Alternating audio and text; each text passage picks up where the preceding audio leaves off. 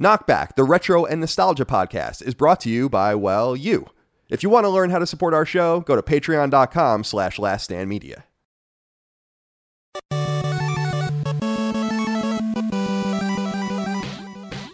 Greetings and salutations. Welcome back to Knockback. My name is Colin Moriarty. I'm joined as always by my brother Dagan, New Fish Moriarty. Dagan, thank you for joining me today. How are you, my friend? What say you, fuzzy britches? How's life, my friend? Everything is everything. It's another Friday here in PA, Pennsatucky, as PJ would call it. Yeah, everything's rolling along. Just storyboarding today. I'm kind of in like storyboard mode. Kind of got like storyboard problems wrapped around my neck like so much spaghetti.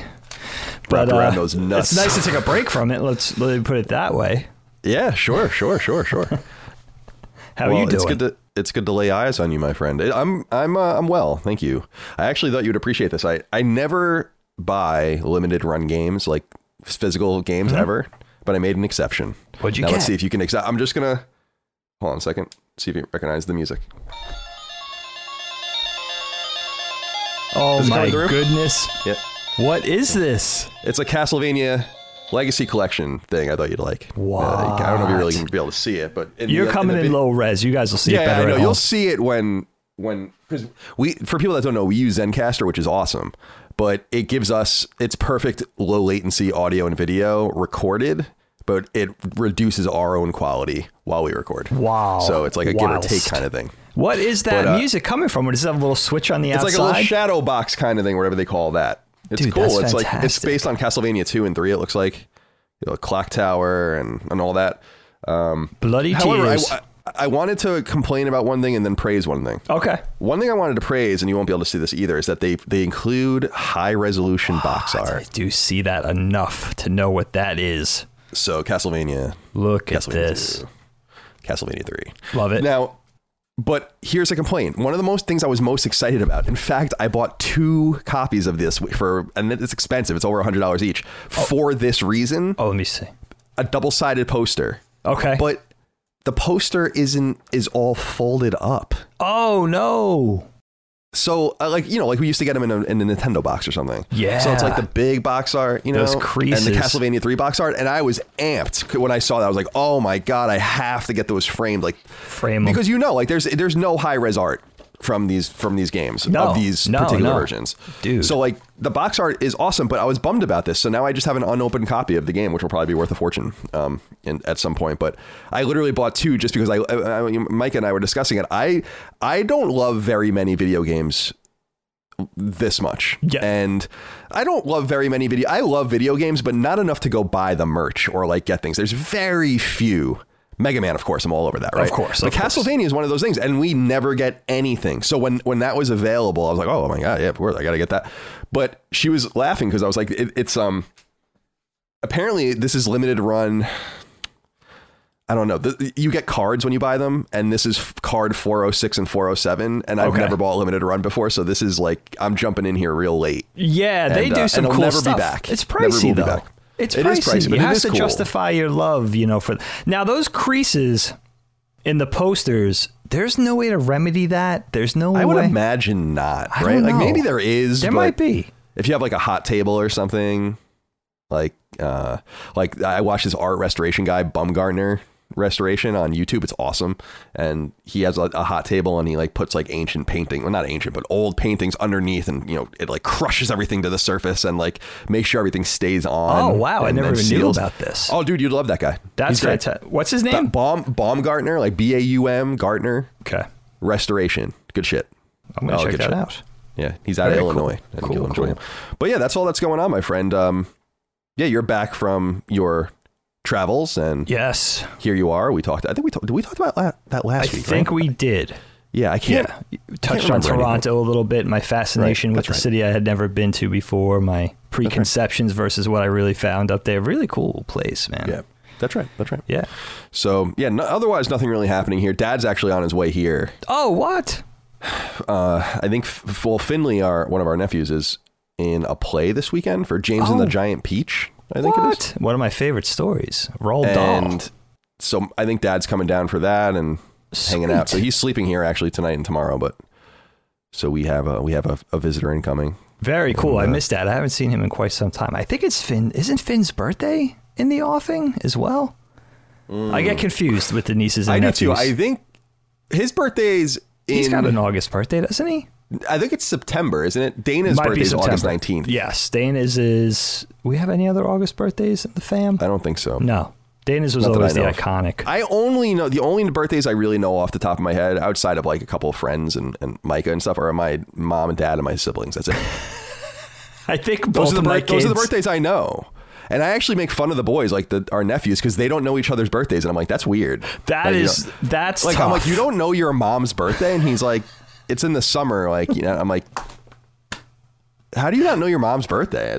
I was going to ask you your opinion on this. Do you remember being that age, like, grade school, and not know? Because I really honestly think, sadly, both of my kids finally know my birthday as of 2 years ago. They would be like, yeah, the same thing. Like, it's in the winter. And then as they got a little older, they would know it was in December, but they didn't know the number. Right. And then they knew, like, it had a 6 in it, but they would guess, like, 16 or 20. It was, like, ridiculous. It's like, how do you not know this? I knew my parents' birthdays when I was 5. Yeah, Dad's October 2nd, Mom's September 16. Brats. Both in 1950. Yes. That's an easy one to remember, I feel like. 1973. Dana is August 19th, 1975, and then Allie is February 6th, 1979. Correct. I'm October 14th, 1984. Right, you are. Mm-hmm. And then Mom's and Dad's anniversary always played into that too, right? October 1st. It was always easy. Right, and I'm going to have an 1st. October anniversary because I'm getting married in October as well. Yes, so. Rocktober. Cocktober. As I'm now going to be referring to it as forever. Nice. Well done, my friend. Deep sex. I was looking at my G.I. Joes recently and just thinking of all the sexual names we would give them. Deep sex. There's a G.I. Joe named Deep Six. We couldn't help ourselves but call him Deep Sex. I forgot about Deep Sex. I did not forget about Snow Job. Snow Job. You don't have to say anything. That's his real name. Can't forget about Snow Job. All right. Well, we can get right into it. I guess a shorter intro section, which is fine. I have nothing to really say to you people right now. Not bad. Today's episode is brought to you by Angie. Angie has made it easier than ever to connect with skilled professionals to get all your jobs and projects done well. Let me tell you, there's the version of it where you try to do something at home, and then there's a version of it where you have someone help you, you watch them do it the right way, and you go, thank God I didn't try to do that myself. I have fully done things around the home that I think look good, and then a bang in the night, and I wake up to a shelf collapsing, a painting falling off the wall. I've seen it all go south. I own a home, and I can tell you, I know how much work it can take. Whether it's everyday maintenance and repairs or making dream projects a reality, it can be hard just to know where to start. But now all you need to do is Angie that and find a skilled local pro who will deliver the quality and expertise you need. Whatever your home project, big or small, indoor or outdoor, you can Angie that and connect with skilled professionals to get the project done well. Right now, one of my wish lists is I want a bike for my condo in Milwaukee, and I would love to rig it up on a pulley in the ceiling because I have one of those like lofted ceilings, but I'm so scared to try that on my own. Angie has 20 years of home experience, and they've combined it with new tools to simplify the whole process. Bring them your project online or with the Angie app. Answer a few questions and Angie can handle the rest from start to finish, or help you compare quotes from multiple pros and connect instantly, which means you can take care of any home project in just a few taps. Because when it comes to getting the most out of your home, you can do this when you Angie that. Download the free Angie mobile app today or visit Angie.com. That's ANGI.com. Hey, it's Kaylee Cuoco for Priceline. Ready to go to your happy place for a happy price? Well, why didn't you say so? Just download the Priceline app right now and save up to 60% on hotels. So whether it's Cousin Kevin's Kazoo Concert in Kansas City, go Kevin, or Becky's Bachelorette Bash in Bermuda, you never have to miss a trip ever again. So download the Priceline app today. Your savings are waiting. Go to your happy place for a happy price. Go to your happy price, Priceline. Okay. Well, Dig, today's topic is a special one, actually. It's the Shawshank Redemption. And what's interesting about this one is that I kind of want to say it's a listener inquiry winner. We do the monthly poll on Patreon, patreon.com/laststandmedia. You guys submit your inquiries and then and your ideas. We vote, and we have the topic come out, and we do a bunch of those. It's basically 1 in 4 topics we do is voted by you. However, the Shawshank Redemption is one I chose, but I chose it because it is always on the ballot and never wins. And people really get bummed about it. And so, and they were getting like bummed. Like, why is it? Because I would say I delete all the old elections. I like keeping Patreon really clean. I don't keep anything there that doesn't need to stay there. Like all the threads get deleted, all that kind of shit. Sure. So the things go away. So I don't know the exact number, but I would say it's probably been in at least 10 elections, if not more. Wow. And you know, there's only 5 choices in every election. So just mathematically, it should have won twice at some point. It never won at all just because it was going up against stiff competition. Biggies. Yeah. So I was like, you know what? I'm going to throw you a bone. Oh. And we're going to bend over. Rova came over. Yeah, Rick. Little boy Blue. He needed the money. Oh, dude, that is such an awesome Little Boy Blue. He needed the money. You know that he thought that was like the funniest thing ever. That was the best one, probably. Yeah, Little Boy Blue. That was a sensation when I was in junior high school. I just remembering that, like him on the comedy scene.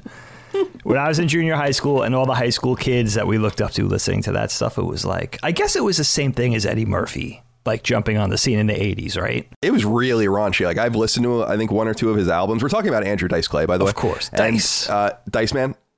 And it's pretty raunchy shit. Like it's like needlessly. I like raunchy shit, but it's needlessly like sexist, misogynistic, as opposed to funny. You know, it's like, it's not even funny. Yeah. Really. It's like, all right, dude, you're just like, it's brutal. Really hit. Yeah. I love roasts and all that kind of shit. I think that stuff is so funny and over the top, but it's got to be funny. You know, like I've said before, one of the great ones was Bob Saget when like basically the entire roast was about like insinuating that he was a pedophile because like he had a relationship with the Olsen twins and shit. And that's hysterical. Like that's like because those guys were actually funny. Right. But Andrew Dice Clay is not funny. He's awesome, but he's not funny. No, he had a gimmick and he just milked it for all it was worth, right? People should go check him out if they want. Oh, yeah, dude. He would smoke cigarettes on stage. He wore like a leather jacket, and his big thing, if people were watching it, Diggin did it already, but he would smoke the cigarette behind his head. I can't even do it. It's so weird. He had a show on VH1. I want to say 15 years ago or maybe less, where he was trying to come back. It was called Dice Undisputed. I think it was pretty cool. Yeah. I could see him because he's become like I don't know if he does like serious turns now. No, that's what I was going to say. Yeah. And he's good. Mm-hmm. He's like one of those dudes that was like, oh, am I going to buy him in it? And then he's in it and he's like, oh yeah, no, there's some gravity here to this performance. Like he reinvented himself. It's almost like he wasted his time. You know? Like he should have been an actor the whole time. He's one of those dudes that could do it. Yeah. Yeah, that's cool. I like that story about him too. Anyway, I don't know how we got off on that. Shawshank Redemption. September 1994 release. Directed by Frank Darabont. Starring Tim Robbins, Morgan Freeman, etc., etc., etc. Clancy Brown is in there. A few others. And this is a work based on a Stephen King short story. I think it's actually a novella. Yeah. I've never read it. I've not read very many Stephen King things. I've read a couple of books, The Stand, a few things, and because that's like really more my shit. He doesn't write anything like The Stand. The Stand is very different for him. And then Children of the Corn, which is in Night Shift, the short story compilation. That's like my favorite Stephen King work, but I don't really know anything about him apart from that. But it's based on a work of his, was optioned, made into this film, and this film is a classic. I mean, it wasn't huge when it came out. I was looking at the numbers. It did about 3 times gross. So that's nice, but that's not like a mega smash hit unless you're spending hundreds of millions of dollars and making hundreds of millions of dollars in profit. But it did well enough. And in syndication on video and later on DVD, I think it created a strong fan base of people that enjoyed it. And watching it last night, actually, I'll start with James Ketchum because he says, and of course you could write it on Patreon. He says, "Hello, Moriarty Bros. Did you ever actually see this whole movie unedited, start to finish, before viewing it for this episode, or did you only ever see it in bits and pieces on TNT, aka the Shawshank Channel? I think it aired at least 2 times every 24 hours for a decade." I was thinking that I didn't know where it was. It must have been TNT. You must be right. I was watching the movie. And there were things to be happening where I was like, oh yeah, I remember that. And then there would be stretches where I'm like, I don't remember any of this at all. And then, like, I don't remember the end. I didn't remember the ending at all. Like the whole thing with them on the beach and all. I don't remember this at all. No, that's funny. But then I remember the poster getting taken down. I remember the Bible with the imprint in it. I remember the sisters and all the random shit that goes on. So I think I was one of those people that saw it in this way. I don't actually know if I've ever sat down and seen this movie by intent before I went and rented it on Amazon Prime. So I've definitely seen it. I've definitely seen it several times, but it must be one of those things. I don't watch movies like that anymore. I don't think anyone does, where you would sit down and be like, all right, I'm going to take 4 hours and watch this 2-hour movie on TNT, because that's what it would have required. Sure. Because there'd be commercial breaks every 15 minutes. I used to watch movies. I can't. We used to watch things like that. Yeah. Can you believe that? That's how they got you. Lazy Sunday afternoon. They got you laying on the couch, eating snacks in your boxer shorts. They have you. They have a captive audience. They knew exactly what they were doing. Yeah, TNT, USA. It probably crept onto the main networks too. Yeah. I can't believe he did shit like that. Yeah, and that's why when I always say Mom still watches TV like that, and I'm like, Mom, you don't have She to really do this. does. She's like the last holdout, I feel like. Yeah. You don't have to do it. You don't have to do it like that. She's old school. So what's your history with this film? Did you see it in the theater, or do you remember seeing it back in the day? I was 10 when it came out. Dad and I used to go to the movies all the time, and we used to see adult movies together. So I may have just missed this one. This was the same year Forrest Gump came out, and I definitely saw that in the theater. So, yeah. So I might have just missed this. I don't really remember, to be honest, but definitely was in syndication, and that's certainly where I caught it. How about you? Where did you first see this film? Do you remember? Yeah, Forrest Gump. I think Pulp Fiction. That was a pretty phenomenal year for cinema, right? For movies. Yeah, it's funny, Kyle. I love that, like, having not really knowing if you saw it by intent. Because I really don't remember the first time I saw this film. I don't recall, but I have seen it many times, and it is a beloved movie in my eyes. Like, I really enjoy it, but it is one of those films you caught on TV and you would just watch the rest of it from wherever you jumped in. And, I really wanted to go back and see if I could explore my origins with it a little bit, because I do really love it. And so I watched it for the show back-to-back nights and just really tried to soak it in, sop it all up. But I'll tell you, what I respond to in this film has not changed. It's one of my favorite stories, maybe it's fair to say one of my favorite movies about friendship. It's about friendship.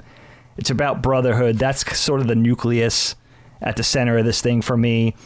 And, it's a bromance. I mean, it really is. Mm-hmm. It's just a straight up, and I don't think too many movies do that, especially, you have buddy cop pictures. Let's think of like our beloved Lethal Weapon series, right? You have two friends, but it's an action set. It's an action vehicle. There's something going on there. It's a different formula. It's a different genre. This is just a story straight up about friendship.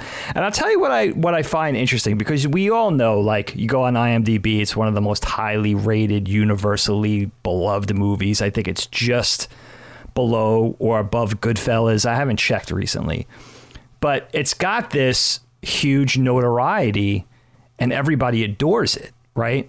So you go in and look at it, and it's interesting, Kyle, because this movie, very relatable, right? It's got that popcorn flavor to it a little bit. It's warm. It's kind of inviting. It has that warm and fuzziness. It's sentimental. It is a sentimental film, has a happy ending, but at the same time, it's interesting because I find it a little bit challenging. It could be complex. It has some darkness. It explores, sort of these really evil characters in there. It's beautifully crafted. It's wonderfully casted and acted. It's beautifully shot. So it's sort of walks that line that's, I think, rare and unique in that it's a popcorn movie. And, kind of universally, you could watch it with your grandma, and they'll get something out of it. You watch it with your 10-year-old, maybe a little older. Prison rape's not the best thing. And it has the art film thing. So it has both things going on. I did scare him straight. Boggs and the sisters. Maybe not for the 10-year-old. Like, you pick up your kid after he did like something bad at school. You're like, meet the sisters to keep this, this conduct up. So, it's got a lot to offer. And I think that's what it's got a little something for everybody, maybe, except maybe the 10-year-olds, like I said. This is, maybe. I mean, depending on your era. But Actually, before I get into it, because I think I have a pulse on what it is, but before I share that, I want to read this from Jason 3D1. He says, yeah, because he's on a similar vein. He's saying, boys, this movie will always be one of my favorites. My girlfriend and I had an inside joke going for years where she would refuse to watch this movie as she's never seen it. It drove me nuts, but she finally watched it last week on my birthday. At the end, she just shrugs. It was okay, as I'm wiping away tears. This movie seems to move me more every time I watch it. She asked why it means so much to me, and I wasn't able to come up with a decent answer on the spot. I hate to say bromance, but I think it's the way Andy and Red's relationship is built during the film. The hug on the beach gets me every time. In your opinion, what is it that makes this movie a classic? I think, here's what I think. I thought about this because The Shawshank Redemption, I think, is a great movie. Like, demonstrably a great movie. But I personally don't think of it as like one of the greats. I don't know if it was because it was run into the ground. It's kind of this ethereal thing in the air for the last 25, 30 years where it's just everywhere and you can't really avoid it.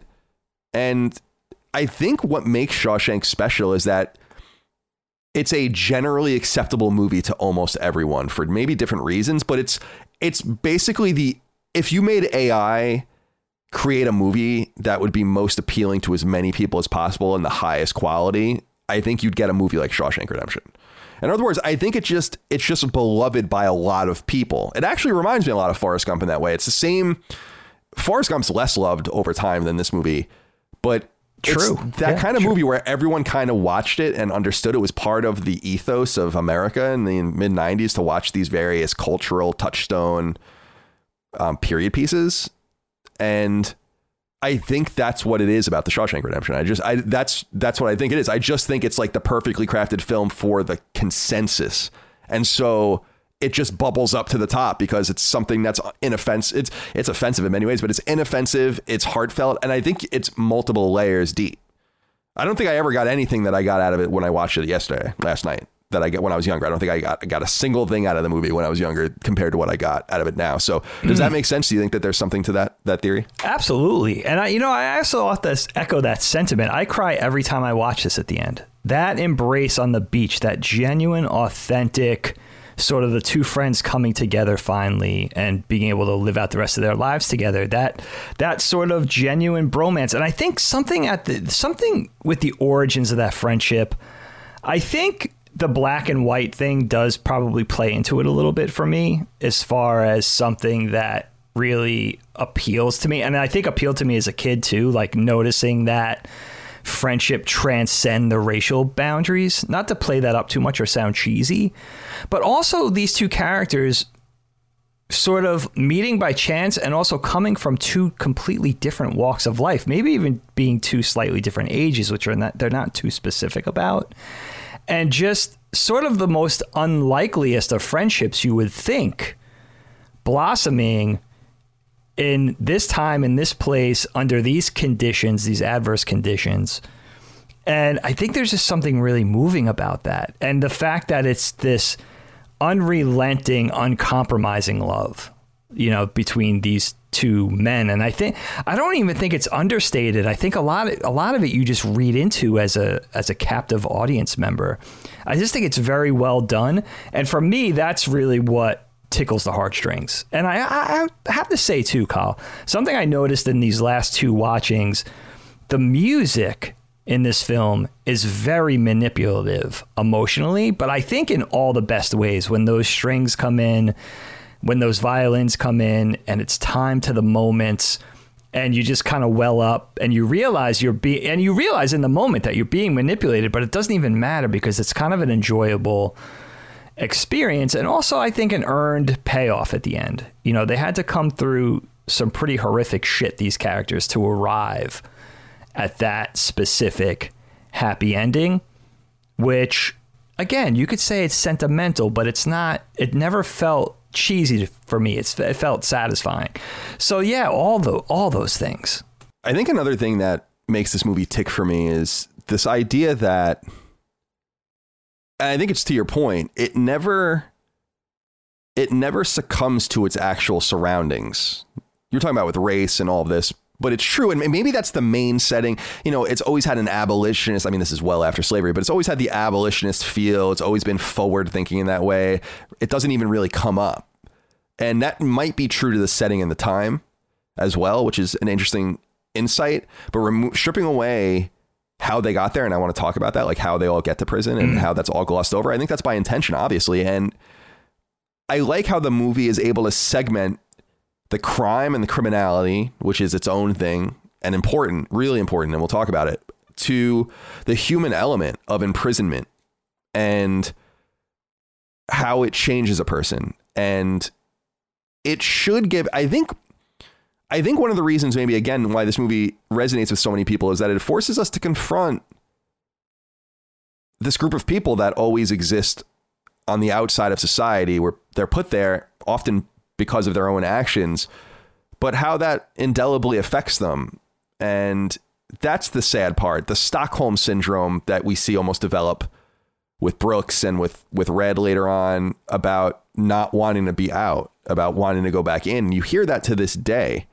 And I think maybe it's that, sadly, the timelessness of this really fucked up prison system we have in the United States that I think could use with a lot of improvement then, certainly, and still now, about enrichment and letting people just waste away. I don't know. It challenges you. And I think because they avoid all of the crime, basically, we know that Andy was there falsely accused for these crimes he was going to commit, but didn't. Right. But we don't know, as Red says, like, everyone's innocent, right? Like, no one here is guilty. Red says he's guilty, but not everyone else. But they kind of deftly avoid all of that so that you focus in on the human aspect of it. There's a human aspect to the crime and to the victims, but there's also a human element to the imprisonment. And that's the only focus. And I think that that's kind of nice, because when you think about something like Oz, which I would think about as the only other, well, I mean, there's a lot of prison movies, but as far as shows are concerned that aren't soapy Prison Break or whatever, Oz is really the only show that deals with that. And that show is all about the crime, and it's all about how fucked up those people are. And that's an entirely different component of it. So I like that they strip that away and force you to just not even pay attention to it. You stop even asking or wondering. I mean, I did anyway. You want to know, but then by the end, you don't even care what anyone did. But that's not normal either, because it just strips away all the pretense of that. And again, makes you focus on them as individual prisoners and what it's like to be a prisoner. Rape, horrible food, solitary, cold and ill-fitting clothes, and uncomfortable beds, and no room to move, and constant risk of abuse and physical threats, and death around every corner. And it makes you ask, why is it even like that? And I've asked myself that for years. Like, why is prison so fucked up? And on one hand, you can understand that, but on the other hand, it's weird that we let it become that way. Yeah. It's by intent and design, and we should ask ourselves, like, when everyone's like, that guy's getting raped in prison, and everyone laughs. It's like, why is that guy getting raped in prison? And I think that that's the kind of film this is. Does that make sense? Oh, absolutely. Yeah, for sure. I mean, it really does get you thinking about, I guess any prison movie really does, although I don't see this as your prototypical prison movie, but it really gets you thinking about, the institution of prison, punishment versus forgiveness, making things so stark and barren and lean and uncomfortable in terms of, as a deterrent. In order to say this is a place you don't want to be. You serve your sentence, you get out, and you're reformed. You don't want to be back in this place. Versus, the idea of humanity. And, as a human on human thing, like, how badly do you want to treat people? There's so many interesting questions that I think, and so much gray area in exploring that, I think that what you would at first perceive as a black and white, there's so much gray in there, and so many things. There's so many themes to explore, and just that area alone of just human imprisonment, a prison system then and now.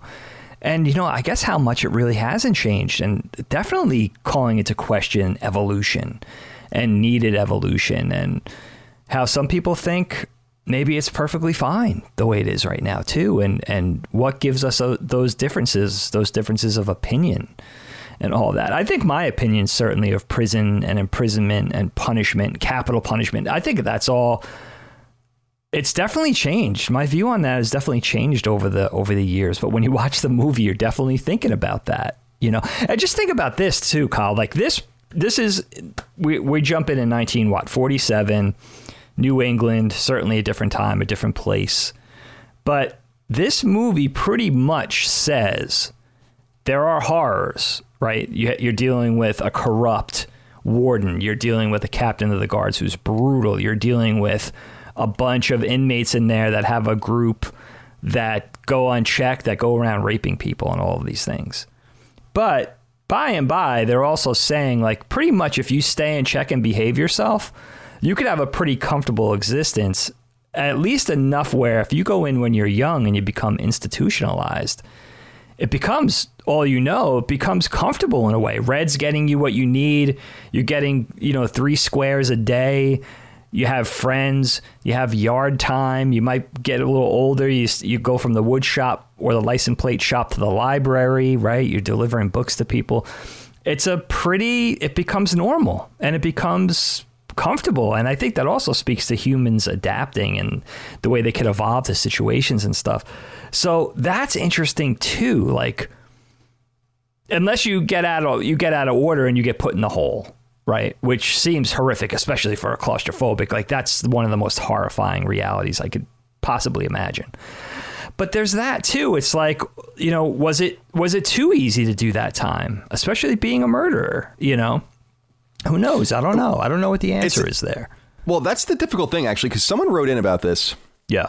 Actually, Andy Cap wrote in about this, who I think was the person who kept submitting this for election every month. Your wish is our command, Andy Cap. He says, "Hello, sisters. What are your thoughts about the main character's reasons for being in prison not being mentioned? Red was in prison for tampering the brakes on his wife's car to collect insurance money, which resulted in her death and 2 other strangers. Brooks was arrested for killing his wife and child after losing his money in a poker game. Would this have changed your feelings about these characters if you learned this in the movie? Oh, I didn't know that. Thanks for all your great work." Great stuff. So this must be in the novella or whatever. Yeah. And I think it's smart to keep it out if the message is what I think it is, or at least trying to focus on something that removes their crimes from, again, the human aspect of it. Not focusing, in other words, again, on the human aspect of the crime, but on the imprisonment. But here's what I think is interesting. We have this, and this is what made me where my mind kind of went. We have this thing in the US, and they're in Maine. We're in the United States prison system in this movie, where we're very serious in the US about the First Amendment, right? And the Second Amendment and the 9th Amendment and the 10th Amendment and the 14th Amendment. But what about the 6th Amendment, right? And I have my Constitution of the United States right here. I got this when I was a freshman in college and I still use it to this day. Very nice. And Amendment 6 says in part that a person will have a compulsory process for obtaining witnesses in his favor and to have the assistance of counsel for his defense, right? So the warden denies this to Andy by murdering that guy, right? I mean, obviously murdering that guy is also a crime, but there was no attention paid to the fairness of what his right is, even being a horrible person. And then Amendment 8, excessive bail shall not be required, nor excessive fines imposed, nor cruel and unusual punishments inflicted. This is what I'm saying. Like, Wow. It makes you focus in on why we as a society then and now allow this to persist. Like, I personally don't think prison should be an unsafe place. I think prison should be a pretty miserable place, but you can't put people in positions like where we look at them as dogs and just throw them away, basically. And I really like that this film, even though it's not as simple as saying they don't deserve that, because they do deserve something. And sometimes I think that something is execution, which is what's so fascinating. It's like, you either rehabilitate people and give them a chance, keep them in prison, I guess, for life if you want to pay that, or execute them. But like this wishy-washy shit that they do to these men in this movie, at least in this story, with their parole and kind of the repeated answers and never expecting to get out, and then getting out, not seeing the real world for what it is and being scared or whatever. I just think that that's a really relevant point to bring up, that they also have rights, that maybe it tugs on our heartstrings because they're being thrown in the hole for a month or 2. That's unthinkable, right? Ugh. For anyone. And I don't know. I think that the movie would have been really injured if we knew any more about the crime. the story, I can't talk about reading it. I don't know. What do you think about not knowing what they did? Yeah, I was really fascinated at this because, first of all, I think Red is such a wonderful character. And, you know, he's our guide. He's our guide into this world. He's narrating the story. And you got Morgan Freeman's warmth and appeal as the vehicle for that. So, and he's the main character. So I do think I was fascinated because I heard Morgan Freeman. I always wondered about this, never read the book or the novella either, and heard Morgan Freeman in an interview a few days ago say that he was a wife murderer, that he murdered his wife. Of course, him having read the book, I'm sure, and all that. And I went and researched that. And what it is he was a kid who grew up poor and fatherless. He purposely married a very wealthy woman, I believe with the intent of recouping her very high insurance policy money, and tampers with the brakes of her car. Unbeknownst to him, she was picking up a neighbor and their infant as well. So when the brakes went out and this car crashed, he murdered 3 people. And he was a kid. He was a newlywed. And they leave, of course, as we know, they leave that out of the movie. And I have to say, I do think that notion of Red being a murderer by intent and also murdering 3 people, I think that would have been too challenging for a general movie-going audience. I'm not sure the typical person could have endured that and loved Red the same way and gotten past that. At the same time, I am interested in having the courage to put that in there into the film and seeing if people could overcome that challenge and still feel the same way about this character by the end. But that was my through line into wanting to know what each of these guys were in for. And it's only later when that young rockabilly kid comes into the prison that we know, he was a thief, he was in for B&E and all that kind of stuff. Most of the guys we don't know about. So, and I do think that it probably would have been intrusive in this 2 hour and 24 minute movie, whatever it is, film, to have put all that weight in there. But you do think about it, especially in terms of the main characters like Red. It's like, what are these guys in for? But also, isn't that interesting that we want to know that? Because inherently as humans, even in this fictional thing, we want to judge. We want to suss it out. We want to see if we could approve of this one and that one. And, this one was just he was just a crook. He was just a thief. But this one was a murderer and a rapist. I don't know if I could wrap my head around that or come to, accept this guy and like him and root for him and all that. So again, our biases are kind of called into question too, which I think is a really interesting part of the film. But I think it does have that tone. It has that, I don't know if I want to say Forrest Gump tone. Robert Zemeckis is a little different of a director, but this film does maintain a certain tone. And I think bringing in that data and saying, okay, this guy was in for that, this guy was a heinous criminal on the outside, this guy, this type of thing, he ran afoul of the law for years, whatever. I think that would have probably changed the tone of the movie, and then you'd have something different. So I'm kind of grateful that they left it out, I guess. Yeah, I think it serves its purpose for, we don't get the chance for too much nuance in a film. So it's good that they left it out, I think. Let's talk about the protagonist, or at least one of them, Tim Robbins' Andy Dufresne. Joseph wrote in and said, whilst I don't believe this is the greatest film ever made, like many greatest movies of all time lists would lead someone to believe, its story and message is what I take away the most. Andy Dufresne represents people who believe they are trapped in jobs, relationships, families, locations, turmoil, vices, addictions, debt, depression, and shows how escape can and almost certainly should be attempted with patient tenacity. Doesn't matter whether other people think you are innocent or guilty. It's all summed up nicely in one of the film's most famous lines. Either get busy living or get busy dying. Thank you, Joseph, for writing in. So what do you think about Andy Dufresne? Tim Robbins is awesome in this. It's a great role. You feel for him because we know as the viewer that he is ostensibly innocent. We don't know specifically what happened until deep into the movie. But it's interesting that they...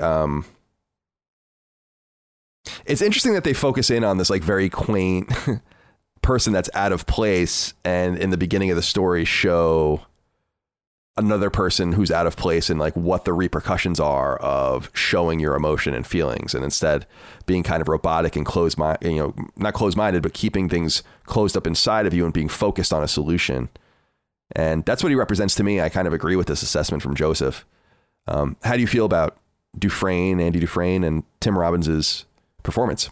It's such an interesting performance, right? There's such an eccentricity to this character. He really does act. It's strange. He feels like an alien in this place when you watch it. He really feels like a true outsider. And we know he's got that silver spoon background, right? We know he's the vice president of a bank. He's pretty young and already highly successful. And he comes into this place. And it is interesting because he doesn't come in overly tough or putting on airs like "don't mess with me" type of thing. He's not overly cowed by the place. He doesn't, he kind of walks somewhere in the middle. He does almost, as Red says, he does almost act like he's above it or impervious to it all in an odd way. And that's very strange and a very interesting take on one of our main protagonists and how they're handling being imprisoned for the first time and going away for life, by the way. And I also love something I realized in this, that, you think of Stephen King, you think of overt horror, one of our most prolific horror authors ever. And he'll be mentioned for a long time to come, way after he's gone, just for the sheer amount of stuff he's put out and the variety. But you think of typical horror stuff in the novels and in the movies that sprang out of the novels through the decades. But this is an interesting one because you think, well, how is this horror? But then you realize going to prison for something that you didn't do, being wrongly accused and being imprisoned for life, for 2 back-to-back life sentences, is a pretty horrific. That's, as horrific as it gets. Talk about horror, right? So at the center of this horror thing, that's really the horror there. And this character has to endure that. And you hear all the things with this character, the Andy Dufresne character, and the Christ parables and all that. But there is, and supposedly Frank Darabont says, that wasn't intended. But there is something in this that makes this character stand out from everybody else. And I guess at the center of that whole thing is his hope that this character has this eternal sort of deeply embedded optimism. And whereas his friend that we're also rooting for, Red, has apparently abandoned hope a long time ago, and sort of sees hope as the enemy and as the weakness and as something you don't want to fall for. You don't want to be, you don't want to, because that could ruin you in a place like that, having hope and indeed false hope. So he's a really interesting character. And, you go back and even after watching this movie 10 times, you're like, this is a very odd performance, but I can't even see it any other way. And I can't see it performed by any other actor. I know Kevin Costner was hot and heavy to do this role. I'm not sure if they were considering him. But I can't even see anybody but Tim Robbins playing this.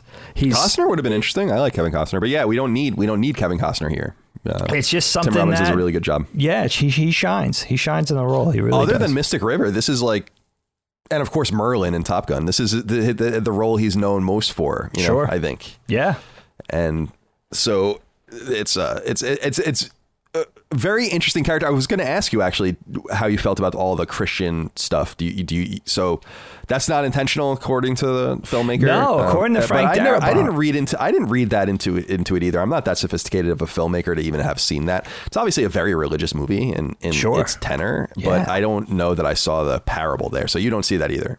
No, and supposedly people have really called that into question. I think I watched a Christian YouTube channel and they were kind of taking it apart piece by piece, and they had said the beer scene on the roof where they're tarring the roof was like the 12 disciples and the Last Supper. And so there was a lot of things. There was a lot of interesting parallels, or I guess coincidences. But, and I think they also say he sort of wears that force field like a jacket, so they make a lot of Jesus Christ references. And of course, dealing with the warden and the Bible and the Christianity and the no blasphemy and this hypocritical bad guy and all of these things. I'm sure there's a lot of citing Bible passages, right? Straight up.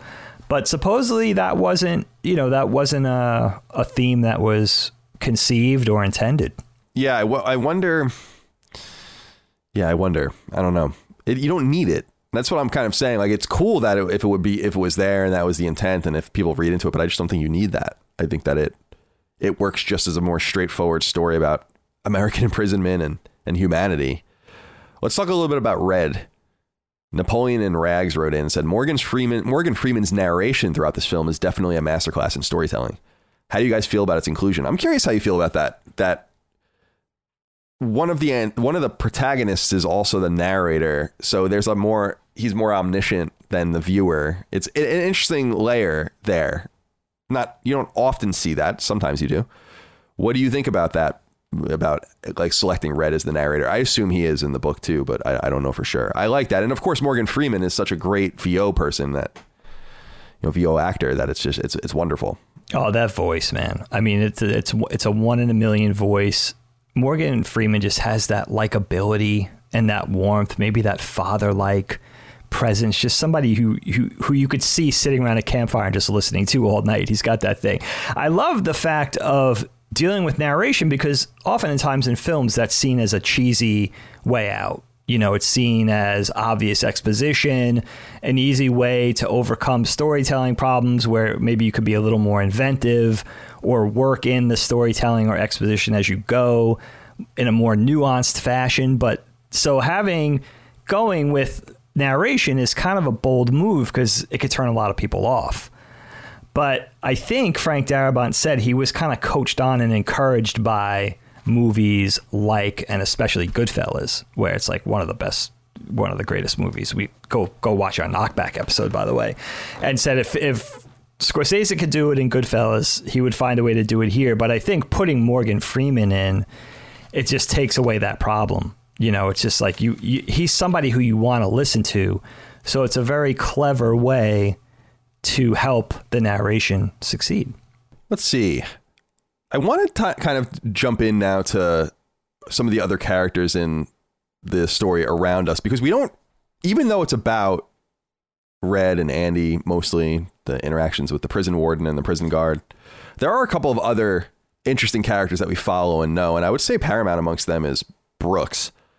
Matthew Novak wrote in and said, hello, obtuse ones. This was my first time watching Shawshank and I loved it. Brooks's inability to rejoin society and suicide broke me, especially due to Thomas Newman's score. What are your thoughts on the movie's portrayal of the U.S. prison system and how inmates are released into the world unprepared for the innovations they missed out on? Also, just to make you two feel old, this movie came out 8 years before I was born. So that's nice. So you're 20, I guess. So thank you, Matthew, for writing in. With Brooks, I think, is the most appealing and interesting character in the movie. It's really quite simple. He says, I think, that he went to prison in 1904 and 1905. That's insane when you think about it. Even from the context of the late 40s, early 50s, when you first learn that was when Teddy Roosevelt was president. That was 10 years before World War I. So he was like an able-bodied man that kind of missed all of that, then missed the interwar period, then missed all of World War II. And it's I couldn't get away from thinking about that as I looked at all these men in the prison, maybe exemplified best by Brooks, of these guys that, like, where were you? Were you there? Do you know? Do you care? Like, you missed out. You're like one of the very rare men that wasn't there or wasn't part of this stuff. And that's a whole other angle to imprisonment during this time. But I like this Brooks character because he's obviously good and decent, well-liked. He's been there for a long time. And he has, his way with the books, and he has a lot of like freedom compared to a lot of the other prisoners. But again, as we mentioned earlier, they do a really nice job of hiding why he's there. And if you knew why he was there, would we feel the same way? I don't know. But I feel the humanity most through him and his experience out in the real world. Imagine going to prison in 1905 and then in the 1950s, you're released, sent to a halfway house, and you work as a grocer or a bagging person at a grocery store. That's a fine job, but imagine everything that's changed. And of course, they show that visually when he almost gets run over by the car and all this, and he writes about the thing in the car. And I don't know. What do you think about this character of Brooks and just the exceptional performance? I was reading more about the actor, James Whitmore. I didn't know much about him, but a pretty storied actor. This was one of his final roles. He kind of retired and did only a few roles in his later years. So I really like this character of Brooks Hatlin. But again, we never get the inclination of the crime he committed, except for when he holds the knife to to the guy's neck, and we see like, wow, this guy's fucking this guy's crazy. He's been here. He's done it. Like, this is the old Brooks. So what do you think of him? Yeah, I mean, this character's story is so sad and heartbreaking, right? And talk about the thing of being institutionalized. And yeah, I love that when he says, you know, he saw in the early 1900s, he had seen a car, but he wasn't expecting them to be everywhere 50 years later. And, you know, not even knowing how to cross the street in this brave new world. And the world's already been like this for decades. He just didn't know, you know, just to be so sheltered from what life was really like. And the notion is so interesting. And I guess most normal people like us don't really think about this. But you go into a place, to prison, when you're super young, and then you're there for decades. In Brooks's case, 5 decades. And, you know, that's half a century.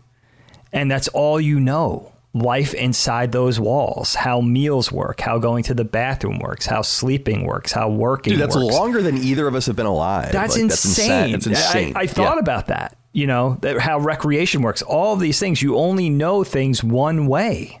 You know, that's all you know. And then you're released. That's such an oversight in the prison system. And I do wonder, being not educated at all in this area, if this has been remedied. But releasing people after they've been in prison for 50 years to this alien world, this cosmic world of like a job, living in a place, having these freedoms. It's basically really what this is it's freedom versus not having freedom and not knowing what to do given those freedoms, not asking permission to go to the bathroom. Yeah, I like that particular shot, like when he's like, I got, you know, bathroom break, boss, whatever. Because they don't know. Right. You know, even in Red's case, even after being there for half that time, you know, you get institutionalized, you get accustomed to one way of doing things. And that freedom, having that freedom at your fingertips, you think would be a wonderful thing. And maybe it is for certain people that don't develop that Stockholm syndrome. But that's a really scary notion and something that I'm sure really wasn't considered. I think the basic human emotion to somebody getting out of prison and getting their freedom back is like relief and happiness, right? You get a second chance at your life, redemption. And what it really is horror, you know, right. And that's another horror at the center of the story, a terror, not knowing what to do and how to be. Well, this is what tugs at my heartstrings and why I think that we need to have more more serious and interesting conversations about imprisonment generally. Like, if we knew, for me, if I knew the crime that Brooks committed, he would have never been up for parole. It's insane to think he would have ever gotten out at all. Right. This is where I talk about the humanity of saying, like, a person who's killed his wife and kid can't be brought back into society at all. So now we have to ask ourselves, do we just imprison this person forever? Should she be executed? And that's obviously, people have different outlooks on that. But I just feel like he should have never been out at all. That's kind of the strange part. Like, the parole is pretty loose around there when people that are getting out, you know, Red killed 3 people and gets out. Like, that's not happening anymore. Like, the people that kill 3 people are not getting out of prison.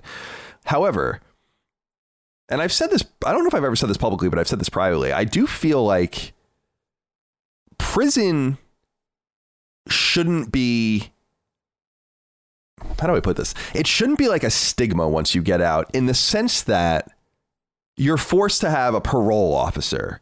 You have to sign, you know, if you have to say, well, if you're a sexual offender, you have to sign up for, you know, these lists that make you unemployable, right? And you have to, and no one wants to live around you and all of that. And you can't vote, although that's different now, and so on and so forth. And I just think about that sometimes and I'm like, okay, seems to be what people want, but why won't we just keep them in prison then? Because you're basically sending them out to just be fucked.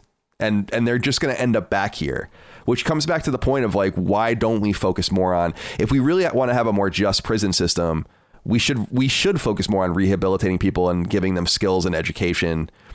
I watch this guy on YouTube sometimes that's like one of these guys that went to prison, and he talks about his experiences in prison. And what he said something that stuck with me because I imagine that it's probably true. He says, dude, the people in prison, a lot of the people in prison are so fucking stupid. Like, some of the dumb, and that's not hard to believe. He says something like, you can't even believe the things these guys say and think are true and all of these things. And I'm like, that makes sense. That's the kind of person that would commit these kinds of heinous crimes. But since you have them captive, why don't you educate them? Even by force. Why don't you force them to, like, we forced children who didn't do anything to go to school. Interesting point. You know, if you're 16, you have to go to school. Your parent literally has to emancipate you for you not to go to school. But we have prisoners and they're just sitting and languishing. And whether they're there for something heinous and ridiculous or not, shouldn't we try to make them better people just because they're there? In other words, the punitive nature of prison, I totally get, but it seems to be taking to the nth degree where it's like, no, you sit here and fucking rot. And then maybe one day when you get out, you've never used a computer. You don't maybe you're illiterate or don't know how to read. You've been sitting in a 6x6 cell for 25 years for armed robbery or whatever you did. We have no fucking interest in bettering you. We don't give a fuck about you. Bye, get out. And then we'll see you in 5 months when you come back for recidivism and all of that. And I just think there has to be a conversation around this. Maybe I'm sensitive to it because my ex-girlfriend, who's a PhD, her doctorate was in recidivism in prisons and all the different things that it contribute to it. Hers, I think, was her PhD was about mental, like, concussions and all that and how that leads to recidivism. Oh, wow. I didn't know that. That's interesting. Yeah, but I'm kind of sensitive to it. It's just, maybe it's I am a real mush inside, even though I don't think a lot of people know that about me. I really am. And I just see stuff like this and I'm like, if you're going to imprison them, I'm not saying they should live in a Hilton or something like that and like have a resort, but can't you do something to enrich them and give them a chance? Maybe isn't that part of the contract, the social contract, the imprisonment and then the release once you've done your time? And so when you do your time, can't vote. Good luck living anywhere. Good luck getting any credit. Good luck doing this. Good luck doing that. And it's like, I don't know if that's really doing your time. You're still doing your time now. And a lot of people are scared to say that, but we have such a fucking prison industry in the United States that no one says it. But it's actually, these thoughts are actually quite normal in other parts of the world. Yeah. Yeah. Yeah. Yeah. I think a lot of what you say makes sense, Kyle. I mean, you know, because you have these guys in, you want them to have a true chance at reformation and self-improvement. So when they get out, they could have a crack at being, you know, a successful citizen, one that contributes to society and all of this, right? I guess there's a lot at the center of this. I think there's a notion of time pays for the crime, right? That once enough time is accrued, you've suffered long enough, we could put you back out on the street. I think a lot of imprisonment, right? Common sense says like you're just taking that harmful person away from doing more harm. And then, but that's a temporary thing because they go in there, they suffer, maybe they get back out. They don't have a trade.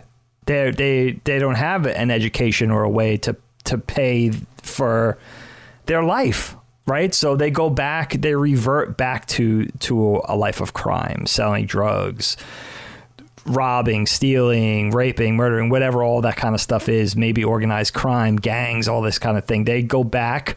They revert to what they know because they need to survive. So what you're saying and not having what they're saying and not having a prison system that is for, you know, nurturing and change and evolution and teaching people right from wrong and giving them a true second crack at life is saying like it's of the prisoner's own volition to do that. If they don't have the volition to change, if they don't have the volition to do a 180 and change their wayward ways, then they're going to go back out on the street and go back to wherever they came from.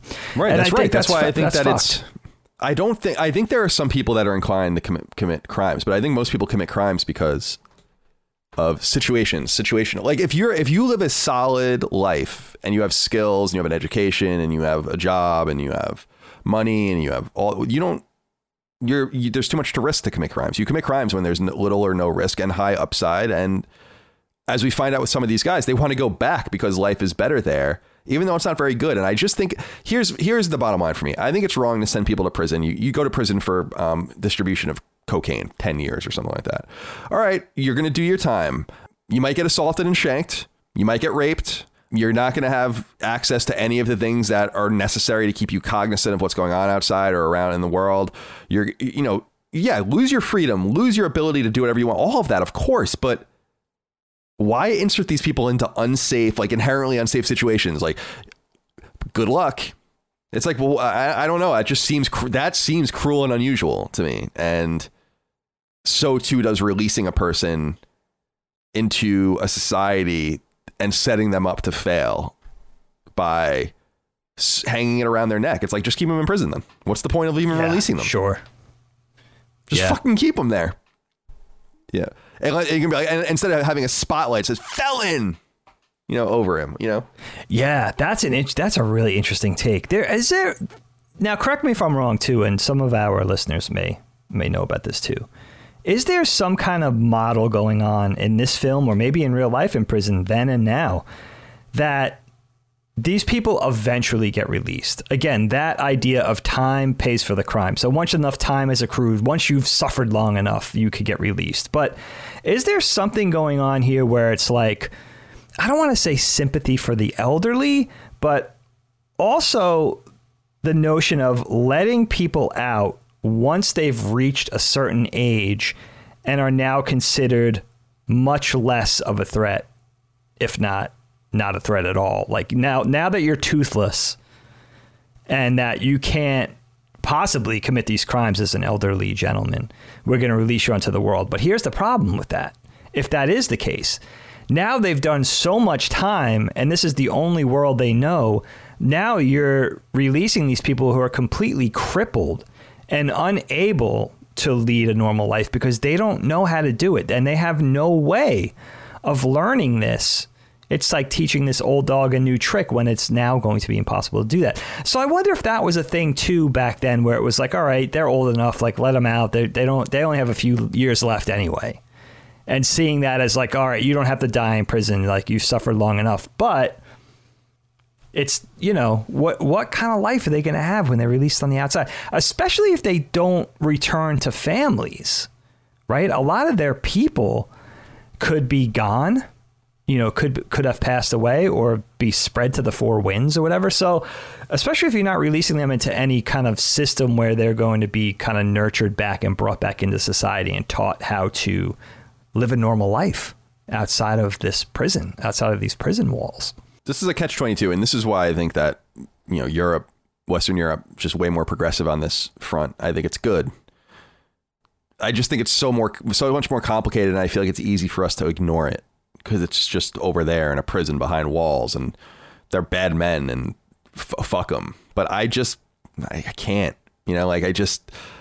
because we, especially here in this country, we just know there are so many people in prison that don't even belong there at all, and I'm of the mind you could probably release more than half of America's prison population with really no problems. Like, just be like, don't fuck up again. Nonviolent offenders, especially drug offenders, especially. And just like, get out of here. Worry about your rapists, your murderers, your people who hurt children, people who commit serious white collar crime or whatever.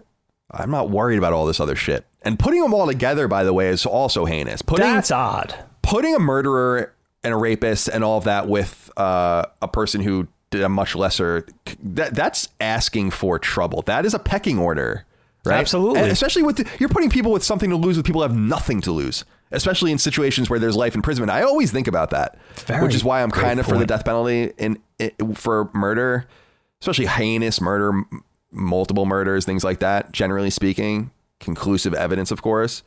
But I'm open to, I'm becoming less that way as time goes on, but it's why I can't take it off the table, because it's like there is a pecking order to heinousness. That's why I was saying someone like Red, 3 murders. I don't know, man. Like we shouldn't be worrying about your parole hearings for sure. You shouldn't have to worry about this at all. But what's interesting about that Brooks character, having been there so long, digging, especially in the time it took place in the US, is that he's also being sent out into the world. And this is just nothing, but it's something I thought about pre-Medicare. So he's like out there, I don't know, and he didn't pay into Social Security. He's not going to get any, like, so. Right. It's like doubly and triply scary for someone who's elderly, woefully unprepared for life, probably ill health, a lot of different things going on. It's why we have to consider all of these different options and just I don't know, man. This really was a thought-provoking film for me to watch from that perspective. Yeah, a lot of food for thought, man. Also, when do you, what happens? At what point, now you and I can't relate to this. Most of our listeners won't be able to relate to this, but at what point do you lose your desire for freedom and just decide inherently that this is comfortable? You know, being trapped is not a human, being in a cage is not desirable to a human just by fact of what a human is. We do not want to be a bird in a cage. Like, we just don't want that. So at what point does that something in you snap and make you say, like, no, this is protection. This is desirable. This is what I want. You know, it's so odd to think of. I agree. Unrelatable. One of the things I want to talk about that we had mentioned earlier, and one of the elements of this movie that people really enjoy, is the idea of the bromance, the man love. Sweet Chuck wrote in and said, hey guys, 1994 was a hell of a year for movies.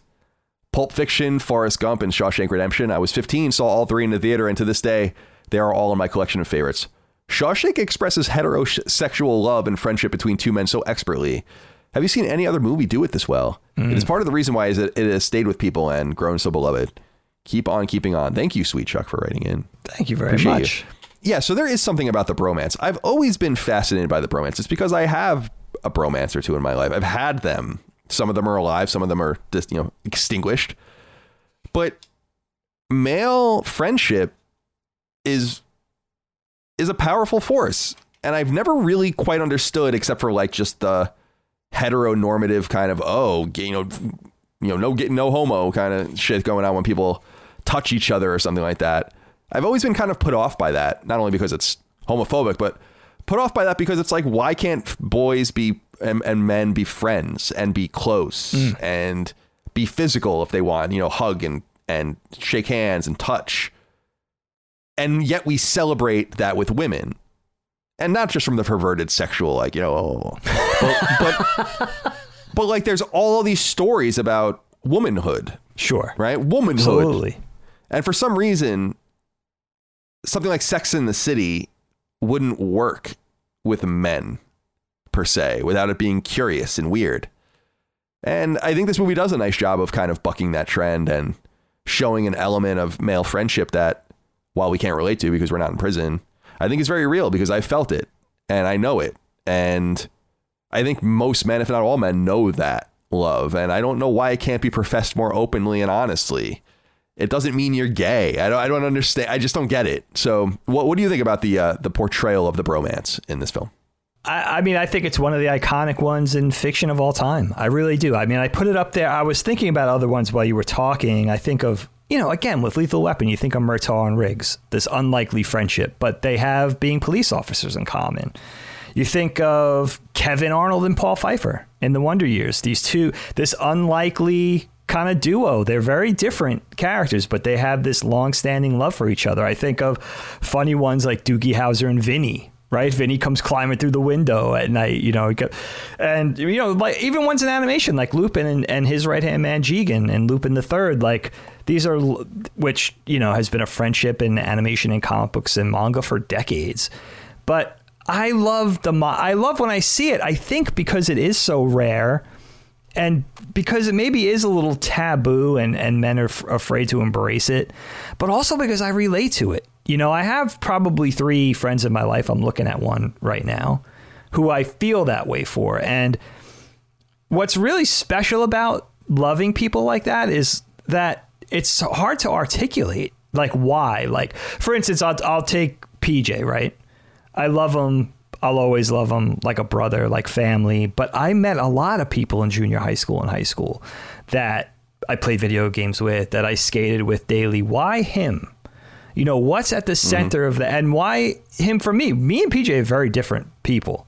Yes, we have common interests, but we're very different characters. But I think that's the attraction in a way, right? There's some sort of intangible in there. It's like, why do you love it? But that's what makes it worth holding on to, I think, is that there's a little magic in there. There's a little alchemy, and I love seeing that portrayed on screen. And they do it in a way in this movie that, again, doesn't hit you over the head.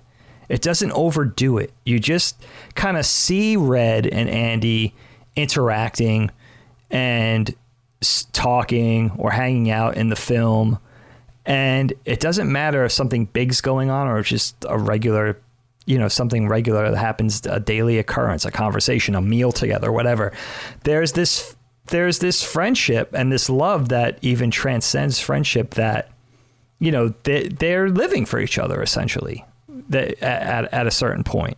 And I don't know. I just think there's something so cool about that, and that there's so many dimensions to love. We think of our significant other. I think about Helene. We think about our wives, our boyfriends, girlfriends.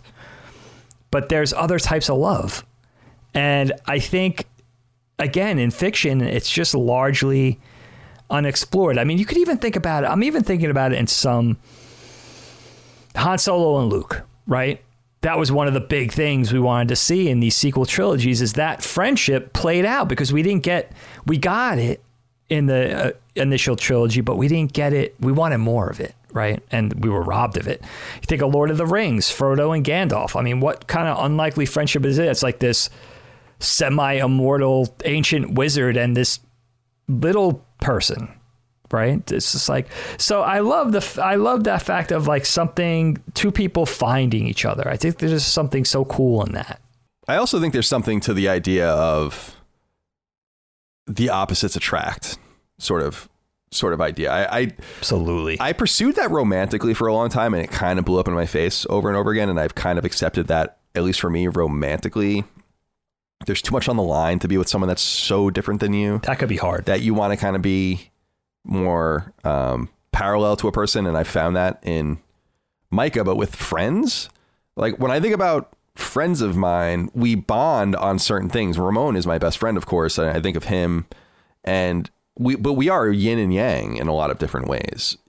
For instance, and it's more behavioral, and it's like Ramon will do most of the talking in our conversations and in our friendship. Right. But I don't mind, and he's not doing anything wrong. It's just that, like, that's the way. I'm the listener, he's the talker, right?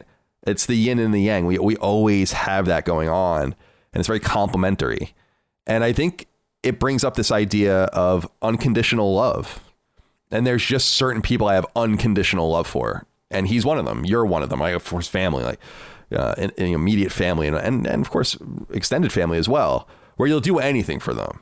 Oh yeah, they're like, and it's the kind of thing where it's like someone calls you and says like, oh, I need you to come here right away to this random place, and for 99 out of 100 people be like, are you fucking kidding me? But then there's that one person where you just don't even bother thinking about it. You're like, oh yeah, I guess that's what I have to do. Yeah, drop of a hat. That's unconditional love. Yes. And so I think that's portrayed here. But you know what else is portrayed, Dig, that I wanted to pick your brain about was false imprisonment. How do you deal with that? Especially, and that's why I brought up the 6th and 8th Amendments before, because the warden, when he found out that this guy could be innocent, obviously he was afraid of being outed for all of the illegal activities that they've been doing as they've been laundering money in a very Ozark-like way. And he makes, and Andy makes the critical mistake too of basically, although he meant it authentically, I think, saying like, you have nothing to worry about. Like, I'm not going to say anything. I just want to get out of here. I didn't do anything. The prison warden should have at that time assisted him in getting out of there, knowing that all this was happening and just making excuses as to why it couldn't happen. And then, of course, killing the only person that heard the witness and all of the rest. It's horrifying. And I just couldn't even imagine getting over that. I don't know what that does to a person, and it shows the strength of Andy's character. But I'm wondering what you think about the very notion of false imprisonment, because that is scary shit. And it happens. I mean, it's crazy that it happens. I can't believe when you read stories in the news of just people losing decades of their lives to false imprisonment. We should be so thankful for DNA and for video cameras and all the different things that are making sure people are guilty or absolving people from crimes. It's so essential. It's crazy to me. And we've talked about this in the past. You just get away with doing whatever you want back there. I don't even know how people caught you doing anything. Right. Honest to Christ, I have no fucking idea. Like, it's amazing. I know that criminology, as we understand it, really begins in the 19th century, but it's insane that anyone got caught for anything back in the day. How? I know. You just go to a farmstead in 1700. No one's there. You kill everyone. You take all their shit and you go. Like, how are they ever going to know it was you? It's insanity. And so I'm thankful that we have all this technology where there's just none of that chicanery anymore. Like, and that's why I think people don't. Crime until recently was going down precipitously, and I think a lot of it has to do with the fact that you're just not going to get away with it anymore. Surveillance. Like, there's just no way you're going to get away with it. Your phone's going to ping a tower somewhere. Someone's going to have you on their fucking Ring camera across the street. Yeah. There's going to be some sort of satellite image of you know. You got to get getting away with it lucky. anymore. I wouldn't try. Dude, you damn well know I'm not trying to commit any crimes. Like that. I'm not even going to bother thinking about it. No way. So, it's true though. Like you can't. Yeah. You're always there's the eye in the sky is everywhere, if not the ears. So what do you think about sky. the false imprisonment though? That like Andy has to accept that, and he does. I just don't think I'd ever accept it. I don't think I'd ever accept it. I think I'd probably kill myself. I mean, if you were in that situation, it's like, what are you going to do? Absolutely. I mean, it's over. It's terrible. I mean, I hate to say that, but no, it's true to have hope through all that. I mean, there's two things that terrify me in relation to this issue, right? First of all, it absolutely horrifies me that these gaps in our justice system exist where you could put somebody away for a crime without foolproof 100% evidence. Like, what the fuck is that? Like reasonable doubt and all that kind of stuff. That's scary that exists, because that just leaves these possibilities for mistake. I mean, what's more horrifying than reading in the paper this guy that just served a 32-year prison sentence for raping somebody and he had nothing to do with it? He wasn't even in the state. Like, you know, I mean, that's the most. And the other thing is, too, that terrifies me that I think about when I watch the film is what you just said. At what point does Andy give up? Now, he holds on to hope, and that makes him special, almost godlike in a lot of ways. Again, Christ's parables. But at what point do you just throw your hands up and say, well, I'm innocent, but fuck it. They think I'm guilty, and stop fighting, right? You hear about the guys that go into prison and they get law degrees trying to get themselves off the hook, you know, and I guess in a lot of those cases, they're genuinely innocent. So at what point do you not hit the law library and train yourself to be a litigator and say, like, you know what I mean? Like, I have to get myself out of this. I didn't do it. There could be no more horrifying of an idea of going away for a crime you didn't commit, especially a violent crime. Because dude, I couldn't even. I mean, that's what I'm saying. It's like what? Life. Like what? I know it's no insanity that exists, and yeah, I mean, it is one of those films where you put yourself in these guys' places, especially Andy. It's like, wow, what would I do? Would I just kind of throw my hands up? And then in that plot twist, again, just channeling the first time seeing this film and how cool it must have been. That shock of saying, because I think we go into this movie, if I'm not mistaken, unless I'm missing something, where it seems like Andy thought better of committing the crime, but we don't know 100% for sure until that young guy comes in from a neighboring prison and says, look, I had a cellmate who did this crime. And then we know that Andy's vindicated.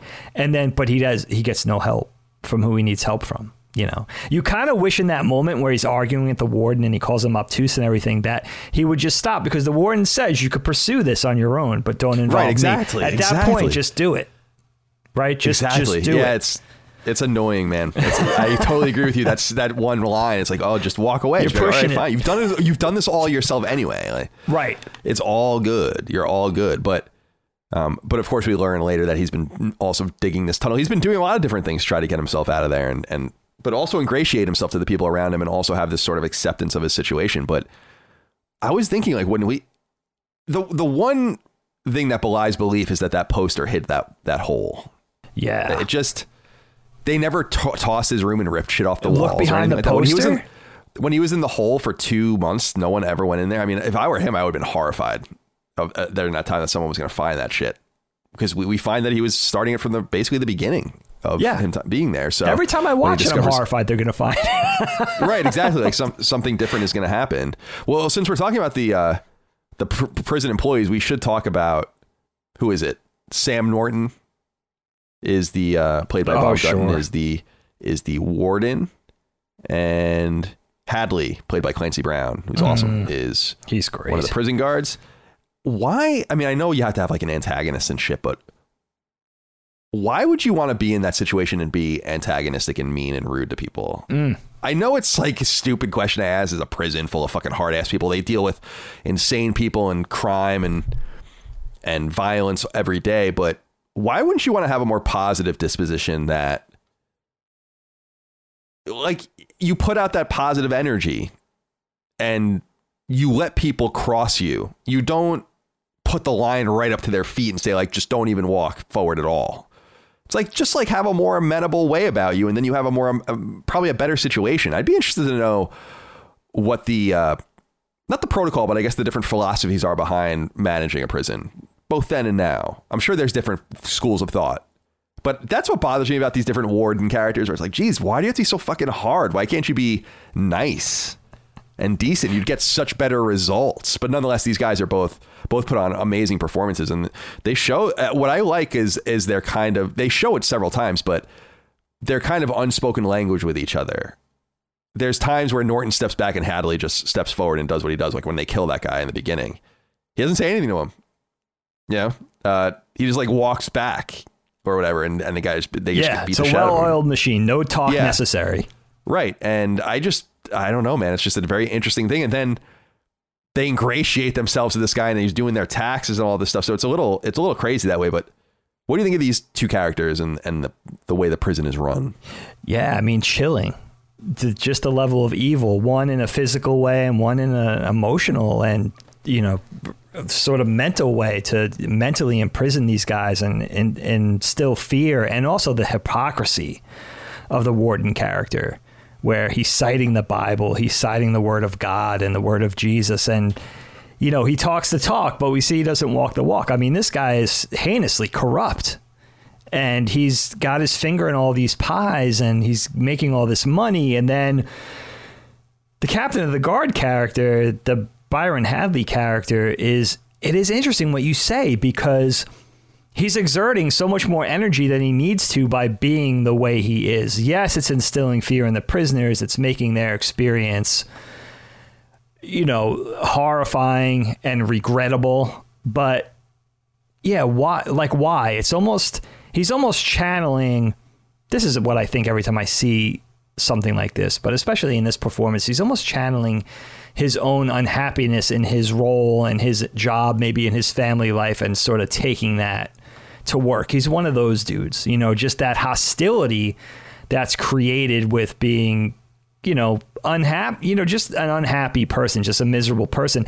And maybe, you know, straight up being under the thumb of this warden character who seems to exert his will onto everybody. He's, you know, he's the captain of the guard, but he's still beholden to this one dude. That's his boss. So being under this guy's thumb and being under this guy's rule can't be an easy thing either. But he's just, you know, these characters are just out and out evil, and it just makes for good storytelling, and it shows you what our heroes are up against and makes us root for them all the more. Totally. And well, they talk about the good and evil. I mean, I guess that's part of the Christ parable that is suggested, but when he talks about the sandstone and the soapstone, whatever, the black and white pieces and the chess pieces and all that, it's kind of insinuated there. But I want to ask you about one of the scenes that a lot of people wrote in about, actually, but David Rector wrote in as well. He said, Colin and Dagan, this is my all-time favorite movie. No matter how many times I watch it, I tear up at multiple points in the movie, specifically when Andy gets the guy's beers on the roof and when Red and Andy meet up on the beach at the end. Did either of you tear up at all watching this classic? So I was curious what you thought about the rooftop scene. We'll talk about the beach scene next, but what do you think about that rooftop scene and how he kind of... See, that's the kind of attitude that I would have in prison. At least I would try to if I was there. It would be like, what can I do to ingratiate myself here and make myself not a fucking villain or someone that you need to deal with or worry about or pick on, whatever the case might be. And I really like that scene because it shows a lot of humanity. Again, the key H word as we talk about this movie. What do you think about the rooftop scene and the tearjerker nature, I guess, of the film? I love that rooftop scene. I defy you not to want a beer, a bottle of Suds you watch that scene. I went out and got a nice 6-pack of Pilsner, cans of Pilsner, just because I knew this was coming up. Have a couple of beers every time that scene comes on. It's just something so cool about that. It's interesting what you say about Andy sort of ingratiating himself and sort of making friends, but I don't know. For me, there's a selflessness in it because these guys aren't really bothering him. This is not Boggs and his crew of sisters who are actually a danger to Andy, right? These are characters that are pretty innocuous, right? They might not welcome him into the fold, but certainly he's not running afoul of these guys. I think there's a real selflessness to the gesture, and again, something in Andy's nature that's really odd and unexpected. And maybe that's because we don't see that kind of generosity in a lot of people, where it's not really about them. It's about doing something out of sympathy or love or friendship for somebody else. But I think that's what makes it so interesting. And it does make it a little bizarre, but maybe that's sad that it's weird, right? Is that, there's not a lot of characters who would take it on the chin, certainly run afoul of this guard who's ready to push him off the roof right in this moment in front of all these bystanders, by the way. So that's a really interesting scene for me. And you could see there's something so heartfelt and just something joyful to behold in his fellow inmates' reaction to that small luxury of just feeling, not just a cold beer on a hot day after a hard day's work, but just feeling like Red says, feeling like they're kings of the castle, feeling like they're lords of the domain, like they could be doing this on the roofs of their own homes. Just having that sort of, being treated like human beings for that moment, for that morning of just having 3 beers apiece, and how, they're not used to that. They're used to being treated like so many cattle, and just to feel like actual human men for that afternoon or that morning is just, there's something so heartfelt in that scene. And then the ending, dude, every time. First of all, I love the way the camera pulls out because it's a very sentimental ending. It's a happy ending, but we don't really get to see it, right? We see them kind of exchange glances. They hop down. As the camera pulls out, we see them drop their gear and embrace. But by that point, we're already pulled out pretty wide, and then we're only pulling out wider. But I love what it's saying about you don't need to, what's going to happen from here. These guys are going to grow old together, and they finally have each other, and they're at peace, and they have their freedom, and they'll have each other to lean on, and they won't be alone, and all of that thing. I get a tear in my eye every single time I see it, and I'm happy that it's a happy ending, because a lot of people could say, well, it doesn't feel tacked on. It feels earned in this case. And again, it goes back to the bromance and like the platonic nature of it, though, but they love each other unconditionally. It's unconditional love. Then they want to be with each other. It's quite romantic, but like little R romantic. And I dig it. And actually, we have it. Let me see here, bring it up here. Dylan Paulson wrote in and said the original ending for this movie wasn't supposed to include the scene on the beach where Red and Andy meet each other and hug. The ending was supposed to be more ambiguous as to if our heroes ever meet each other again. So, and he asked how we feel about it. We've already talked about it a little bit. He says he would have felt cheated if it wasn't there. I agree. And but my favorite scene, I think, is actually what really wells up in me and makes me sad is when the shot of Red walking up to the tree, when the first time you see the tree where Andy explains that he like made love to his fiance and like asked her to marry him under this tree, and you see the tree for the first time and it's like, wow, it's beautiful. And it's just what he described at the end of this old wall. And you see in my mind, not remembering the ending at all, really, I was like, oh, this is especially sad because he never got to see it again. And his friend has gone back to see the tree and to go and find this thing. And he told him about this volcanic rock that would be out of place. But then you realize that he went there after he got out and left him stuff there and told him about it and hoped that he would go. And that just increases the love that they have for each other, I think. And that he didn't forget that he left his hint. And I also couldn't help but wonder, what if Red didn't go back and then someone found that in 100 years or something? Like what kind of interesting story that would have been, because he never really says what the town is and all of that. He does a nice job. And also it's awesome to watch Tim Robbins just go through and get all the money and use all the fake IDs and all the fake passports that they accumulated over the years to kind of take what is the equivalent of millions of dollars today as he escapes to Mexico. So would you have felt robbed like Dylan if you didn't get the ending that was satisfying here? Even though, like you said, they have it's not a drone shot at that time, a helicopter shot of them moving away, and you see them hug and it's so nice, but you don't know what they're saying to each other. You don't know how it goes from there. You don't know what their adventures are from there. There's so many questions. Good point. I don't want a sequel, but it would be cool to know, like, what did they do? A little epilogue, as it were. So yeah, would you have felt robbed if you didn't see what you saw? If it ended prematurely? Even if it ended with the letter being found, or maybe even ended with him just seeing the tree and walking up along the wall, and then it ends there, without even seeing the letter. You're rooting for these guys so hard, not just for them as individuals, but for their friendship. I kept thinking, like, oh my God, what if somebody cut down that oak tree? Now which wall is it? Thank God that oak tree was still intact when Red got there. But there's something very touching about them both seeing this plan through and going through the effort to, try to make this thing happen. And then again, for me, you see these two characters go on this tumultuous journey. You want to see it pay off. Again, the ending doesn't feel tacked on. It feels earned. And there's something really satisfying in it for us because, yes, these guys could have gotten out of prison. Andy escapes. Red eventually gets absolved. They live out their lives peacefully or whatever. But could they have ever truly been happy knowing this level of bromance if they didn't culminate it together? Right. So there would have been a piece missing. They both would have had a hole in their heart, right, if they weren't able to do this together. So the fact that this plan A, comes to fruition is always so satisfying for me. And I think what you said is really true, Kyle. Like, as that, we get that dolly out shot of them embracing on the beach, and I'm sure exchanging pleasantries, and they hadn't seen each other for a long time. But there are a lot of questions. Where do they go from here? How do they live out their adventures as men growing older together and all that kind of stuff? So it leaves us with enough questions too to make it interesting, rather than just tack on an ending and the end and we're at Z and that's it. There's enough there where it's fun. It's a fun ending, I think. Dig, is there anything left unsaid that you wanted to touch on with the Shawshank Redemption? It was fun. It was fun to do this again. I thought about this in just movies that I find eternally rewatchable. I certainly put this film in this category. I think of other things that a lot of people would cite: The Godfather, Goodfellas, some of the Lethal Weapon movies. But then I have other movies in this sort of this grouping that a lot of people be like, what? Like, I think of movies like Thrashin', right? Or Rad, the first Teenage Ninja Turtles movie.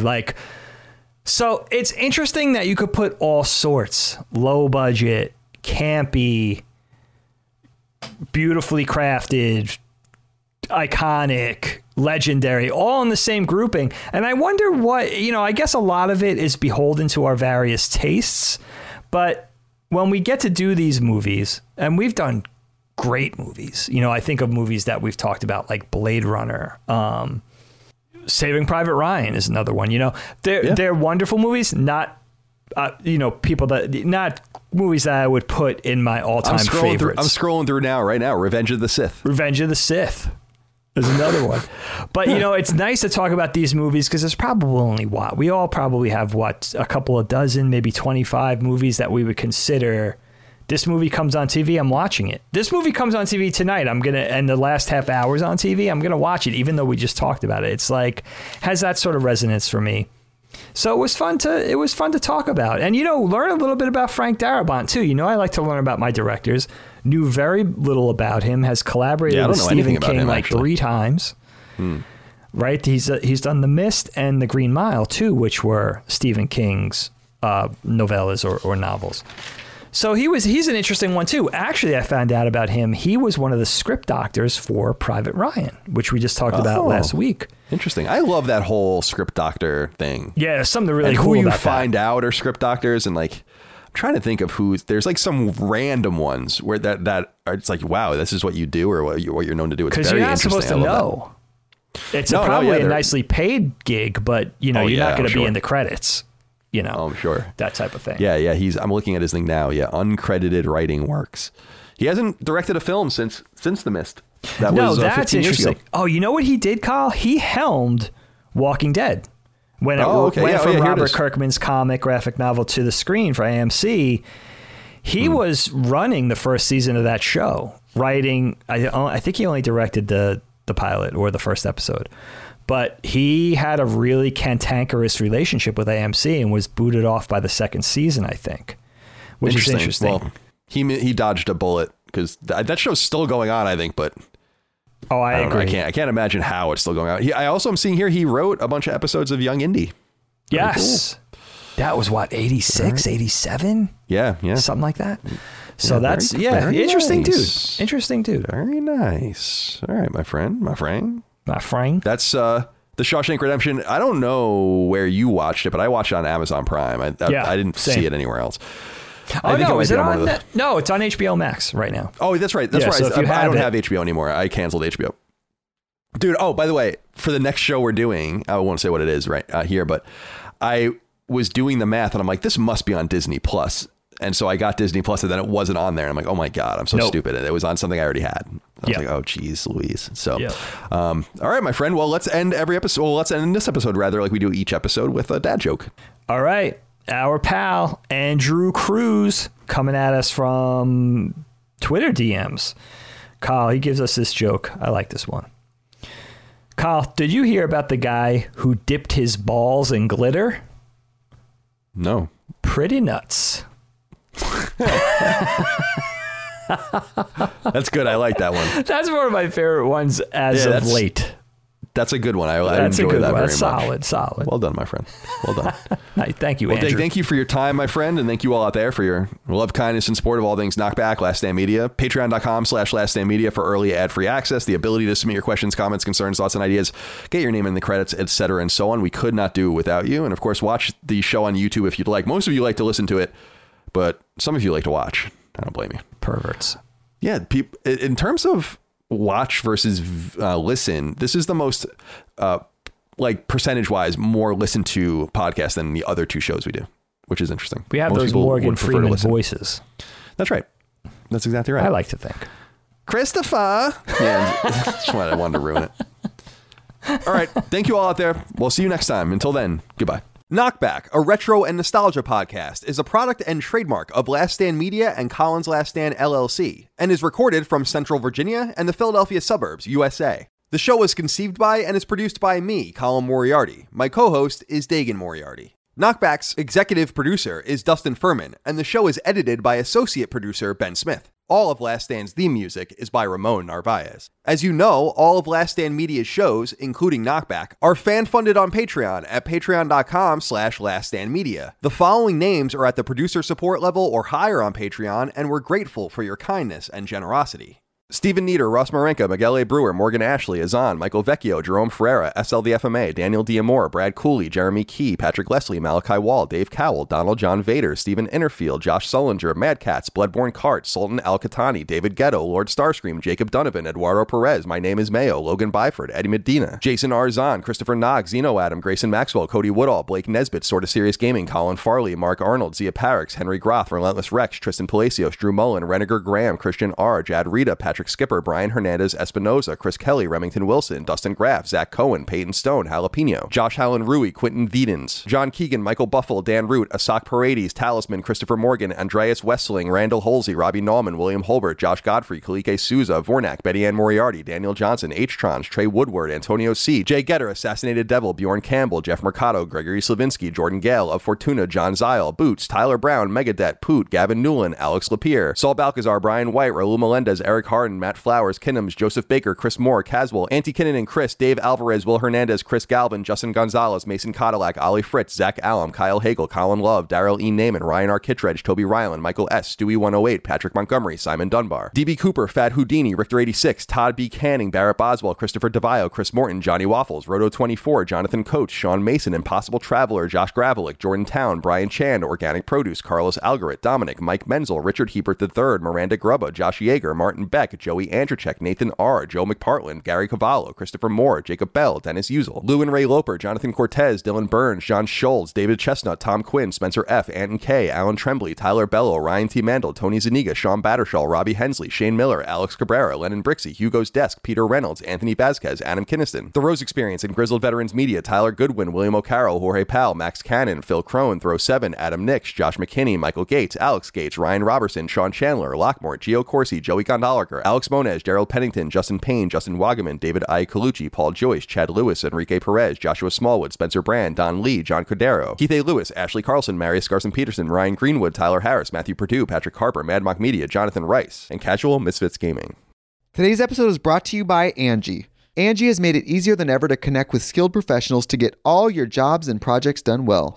Let me tell you, there's the version of it where you try to do something at home, and then there's a version of it where you have someone help you, you watch them do it the right way, and you go, thank God I didn't try to do that myself.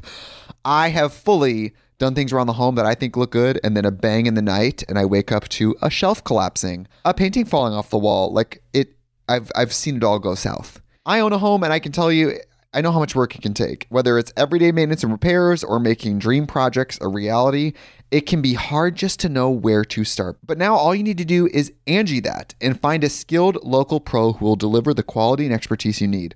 Whatever your home project, big or small, indoor or outdoor, you can Angie that and connect with skilled professionals to get the project done well. Right now, one of my wish lists is I want a bike for my condo in Milwaukee, and I would love to rig it up on a pulley in the ceiling because I have one of those like lofted ceilings, but I'm so scared to try that on my own. Angie has 20 years of home experience, and they've combined it with new tools to simplify the whole process.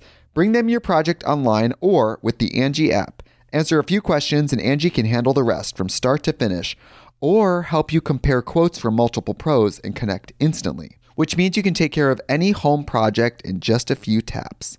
Because when it comes to getting the most out of your home, you can do this when you Angie that. Download the free Angie mobile app today or visit Angie.com. That's ANGI.com. With everything you have on your plate, earning your degree online seems impossible. But at Grand Canyon University, we specialize in helping you fit a master's degree in business into your busy day. Your graduation team, led by your own GCU counselor, provides you with the personal support you need to succeed. Achieve your goals with a plan and team behind you. Find your purpose at Grand Canyon University. Visit gcu.edu.